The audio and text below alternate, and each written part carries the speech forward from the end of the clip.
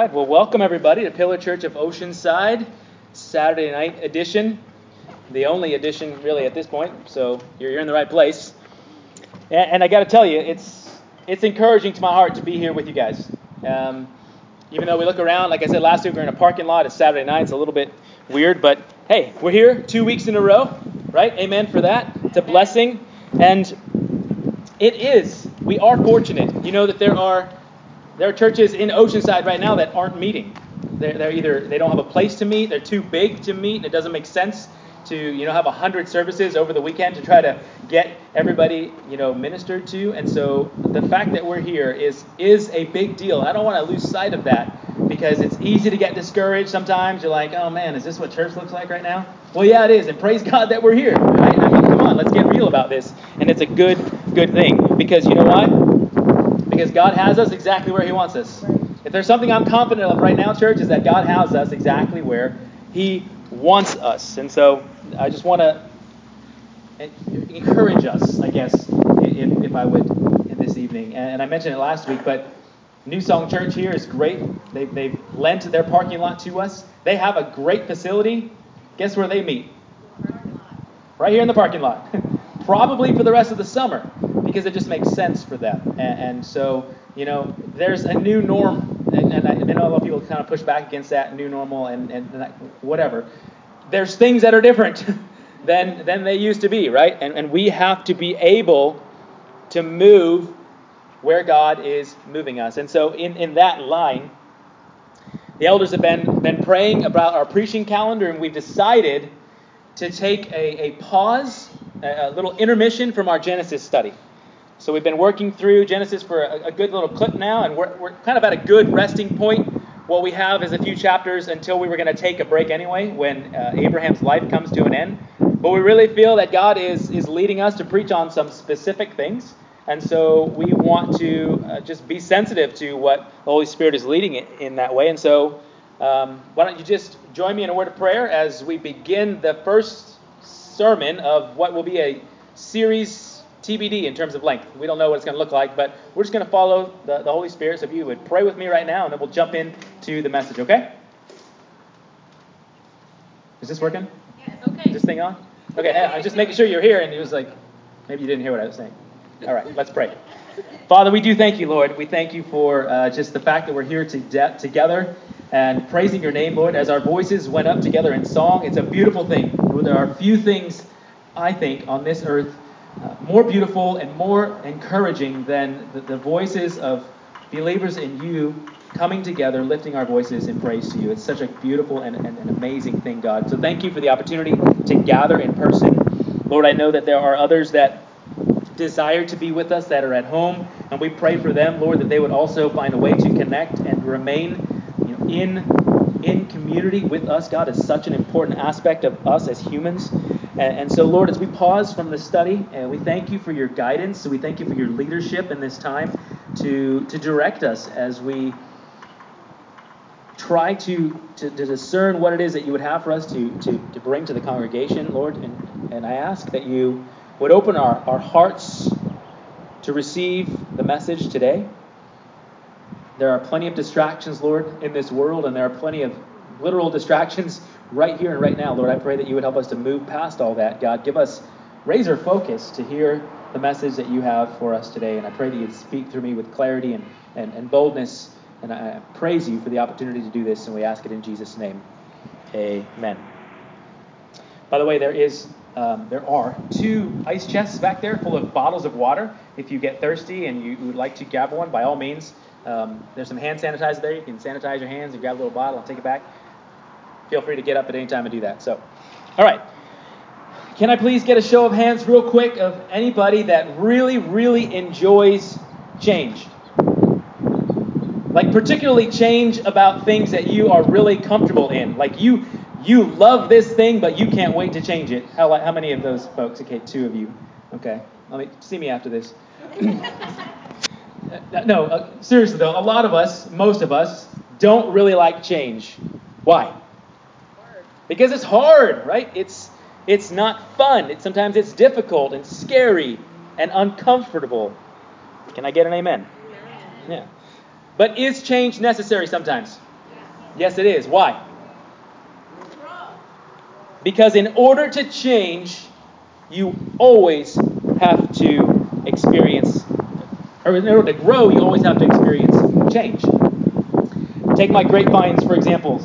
6 months ago, the grapevines in front of my house, I took the pruners to them, and I if I'm honest with you, I thought I killed them. Like, I took them way down to practically nothing. And I'm just like, man, these things are going to be done. Lo and behold, spring comes, little buds come out, and all of a sudden these leaves are coming out. I'm like, yes, sweet. Now there's little bunches of fruit, and I'm like, yes, they're going to be grapes soon. And it's awesome, wonderful. However, none of that would have happened if I didn't change their composition, if you will, by doing some pruning. Now let me ask you this. This is interactive today, if you haven't picked up on that. Do you want to see growth in your own life? Yes. Okay, that was great. A resounding yes. Well, guess what? Change is required. Okay, I think we put that together at this point. Maybe it's in the amount of time that you're investing in something. Maybe a hobby. Maybe a relationship. Maybe it's a different attitude about a difficult coworker. Something has got to change in that. Maybe it's more reliance on the Holy Spirit to see your marriage improving. No matter the circumstances, growth is always accompanied by change. Now, don't think this is some self-help talk where I'm going to give you a few quick fixes and everything's going to be fine, because that's not the case. In fact, the opposite can be said, because like I said, change is uncomfortable. And we, right here, all of us, are not called to a life of comfort. We, as Christians in this parking lot today, are not called to a life of comfort. Now, how does that make you feel? Uncomfortable, thank you. Yeah, absolutely. So here's the deal. We are in a season of change in our country and in our church. It's very evident. You can't get around that. So we have a tremendous opportunity to embrace the change and be a part of that process. Or we have an opportunity to ignore it, be passed over, and left behind. Those are our two options when we're looking at what we have in front of us. So we need to go into it, in all fairness, with our eyes open, knowing that change is upon us. Change is uncomfortable. We're not called to a life of comfort, which then makes the title of the sermon today, Beyond Comfortable. Beyond Comfortable.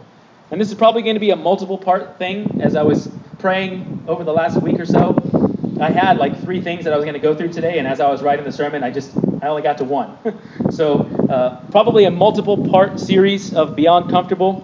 But I want to start with giving just a brief example. Anybody familiar with the nation of Israel coming out of Egypt? You guys remember that story? I'll give you a little bit of a synopsis, but if you want to go back and read Exodus 14, you can get kind of a glimpse of that. So they're basically forced into this change with everything about their situation is going to shift. And fortunately for them, their situation was absolutely awful. So this change is a good thing. So they're in captivity under the Egyptians. And is it good for them or bad for them? Bad. They're in captivity, slaves in Egypt. Is it good for them or bad for them? It's bad. It's really bad, in fact. Exodus 14 tells us that they were inflicted with heavy burdens. They were oppressed and ruthlessly made to work, essentially to death. Like, their existence was to work however many hours a day, every day, until they died. And then the king of Egypt makes this decree. He says, you know what, they're getting a little bit too big. We're going to kill every firstborn child that comes into the Hebrews. So I'm not sure it could get any worse for these Hebrew folks.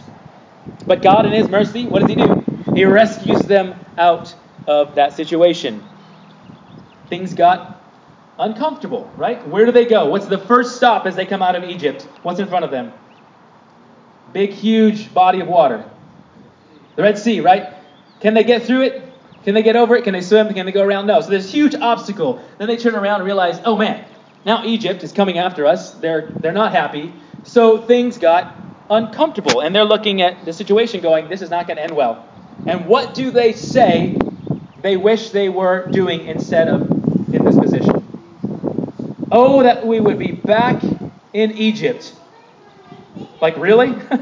You want to go back to where you just were? Now, is that really what they wanted? No, it's not. What do they want? They just wanted out of their current uncomfortable situation. That's what they really wanted, because almost always the comfort we seek is in temporary things, which are unreliable and unable to truly satisfy us. But when we begin to grow and change in our faith and the understanding of biblical principles, things get hard.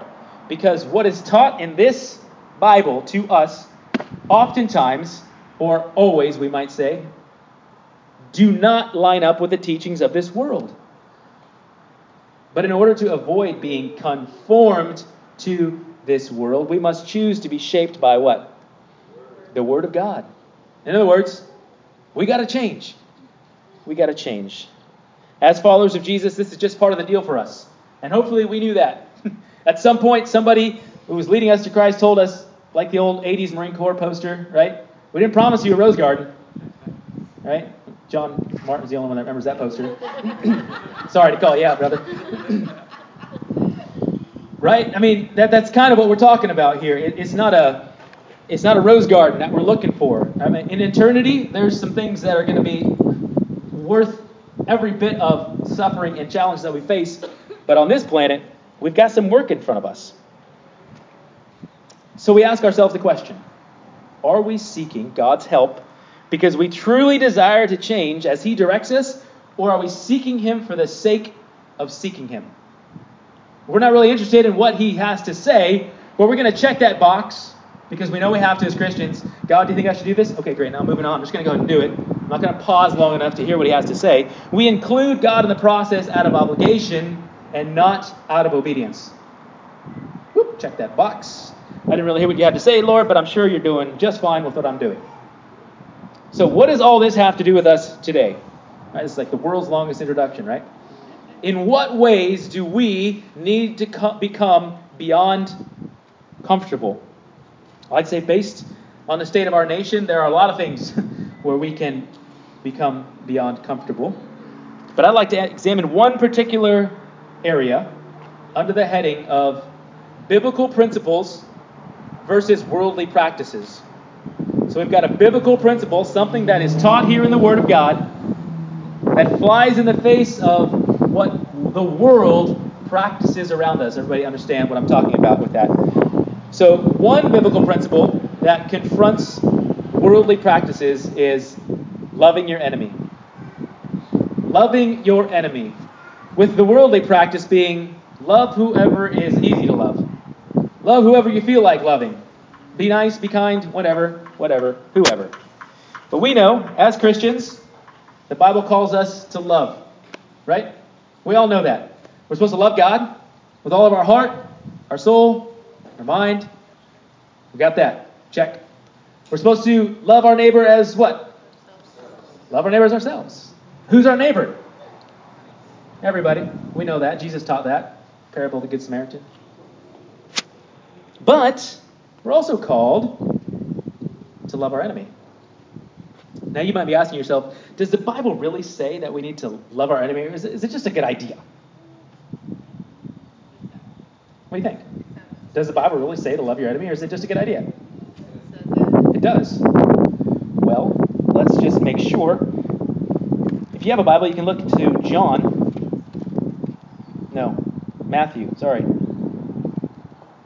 Matthew 5. This is a portion of the Sermon on the Mount. Matthew chapter 5. So Jesus is here. He's actually addressing a misinterpretation of an Old Testament teaching, and he's kind of expanding on what his standard is in terms of loving. So Matthew chapter 5, you can go down to verse 43, is what it says. You've heard it said, that it was said, you shall love your neighbor and hate your enemy. But I say to you, love your enemies and pray for those who persecute you, so that you may be sons of your Father who is in heaven. For he makes his sun rise on the evil and on the good. He sends rain on the just and the unjust. For if you love those who love you, what reward do you have? Do not even the tax collectors do the same?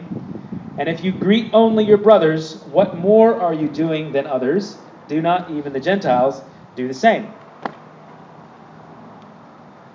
So the teaching is there. Love your enemies, pray for those who persecute you. So, who then is our enemy? We got to pray for these people. we got to work through this. I would say in this day and age, it can feel like we've got more enemies than allies. Right? You post the wrong thing on social media and it's like, whoa, watch out, be careful.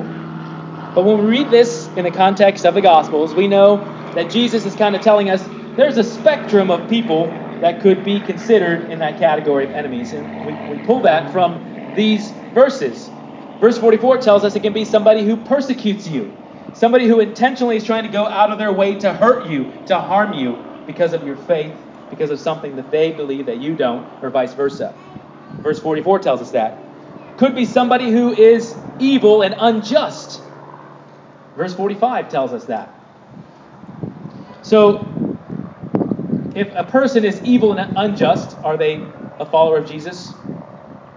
Probably not in this context, what he's talking about. So, if a person is not a follower of Jesus, they are, in his words, an enemy of God, right? So here's what I want to say about this, and I actually want to quote John Piper. He says this in regard to this text. Another way to understand enemies in this passage is that they are people who are repeatedly going against your desires. They may not call themselves enemies. You may not call them enemies, but they resist your will. They are contrary and antagonistic. In this sense, the enemy might be a rebellious child, might be an uncaring, non-listening, ill-tempered husband, maybe a cantankerous neighbor that complains about everything you do to your yard. Jesus says, love your enemies.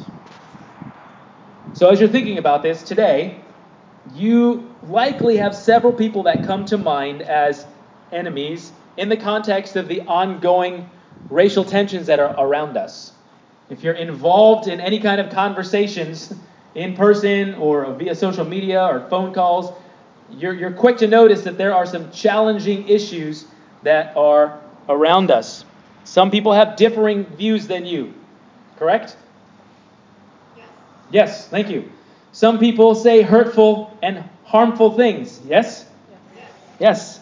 They are, as Piper says, contrary and antagonistic to what you do and what you believe. So what do? We love them. Yes, absolutely. We love them. How? Yeah, pray for them. Even Jesus said that. Pray for those who persecute you. But we love them also by holding fast to what we believe without alienating them through our harsh words, our harsh tones, our careless words. We love them, church, by sharing the truth about God and that He has created all people in His image and that all of us are deserving of the same respect and dignity. That's a teaching that Jesus gives us that we can extend in love to those who maybe believe other than that. Now, we don't wave our faith around like a banner trying to shame them into a different point of view, because that's never going to work. Because this is not our opinion. It's not our biased point of view. It is the teaching and design of God Himself. We choose love over and above being right. We choose love over and above making our point again for the third time. We choose love when the conversation becomes toxic by redirecting or gracefully exiting the conversation. Now hear me on this. I am not saying that you compromise what you believe. That is not what I'm saying in any way, shape, or form. But sometimes, oftentimes, you are not the one to educate your enemy. That's just kind of how it works. How, then, you're asking yourself, do we balance standing up for what we believe in with a person, loving a person who believes the opposite and wants to engage in unhealthy debate? Has that ever crossed your mind? Like, How am I supposed to do all of this? It doesn't make sense. I'm supposed to love this person, yet they're just spewing hate at me. So, quickly, we have to, at the appropriate point, understand that preserving your Christian witness is more important than any issue you are passionate about. Preserving your Christian witness is more important than any issue that you are passionate about. The moment the reputation of Jesus comes into a poor light because of your actions, you are no longer loving Jesus or your enemy. Because his reputation is what matters most. It is always right to point out and stand up for injustice.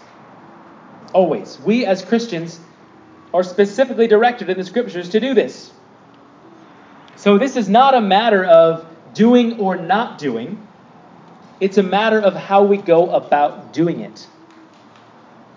This, I'd be willing to bet, is the part where all of us need to experience that uncomfortableness, that growth is required. When we are so impassioned by the wrongs and injustices we see all around us, it gets very difficult to walk in love, right? You're just like, ugh. But is it difficult or is it uncomfortable? Yeah, I'd say it's difficult because it's uncomfortable. But that's a good thing.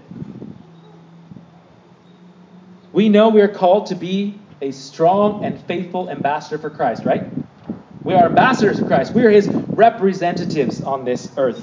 But when we get pushed around by the worldly practice of say what you want, whenever you want, however you want, we sometimes feel the need to respond in kind. Right? Yeah, don't shake your head. You can. I know. I'll shake it for you. Yes. We're forced into this uncomfortable position of having to decide between the satisfaction we will briefly experience by telling that person what's what, and loving our enemy through a patient, merciful, kind response. We have to make that decision on a regular basis. When everything inside of you just wants to rip that guy's head off, get uncomfortable by choosing love over retaliation. We extend grace regardless of deservedness because that's what we received from Christ. Now, we don't remain silent, but we choose our words and our audience wisely, knowing that having the truth and wielding it as a weapon of division and disorder is wrong. And there's a lot of that going on right now, church. Just because you have the truth and what you know to be right, and you wield it and cause division and disorder, that's the wrong way of going about it. Because your witness, your testimony about who Jesus is coming into question. But here's the crux of it all. Maybe you didn't catch it, I was reading earlier, but if you go back to Matthew 5, in verse 45, it tells us, so that you may be sons of your Father who is in heaven. But what precedes that? He tells us, love your enemies and pray for those who persecute you, so that you can become sons and daughters of God. It's not that we earn our position as adopted into God's family, but that in our obedience to God, we prove that we're children of God. We demonstrate our identity as Christians by loving our enemies. And it's a very powerful witness. And we need more of that kind of thing in our world today. We need to hear more people asking the question, why are you able to be so patient and loving and kind with these people who are so hurtful and difficult? Because we are children of God, who himself is the giver of patience, love, and kindness. And we only do these things because we have undergone the ultimate change already. Right? Our hearts of stone have been replaced by a heart of flesh as we've turned from our sin and believed in Jesus Christ as our personal Lord and Savior. So how do you need to grow beyond comfortable today as it relates to loving your enemies? That's only a question that you can answer. But I think it's pretty clear that we need to do this. So my encouragement then is to meditate this week. Really spend some time focusing on the idea of biblical practices versus worldly principles, first of all. Biblical practices, biblical principles versus worldly practices. Focus in on that, and then look for ways in which you can grow in the area of loving difficult and hurtful people. Not so you can feel better about yourself, not so you can look good on social media, but you look for opportunities to grow in loving difficult and hurtful people for Jesus, for His name's sake, for His glory, which of course we know ultimately is for our good.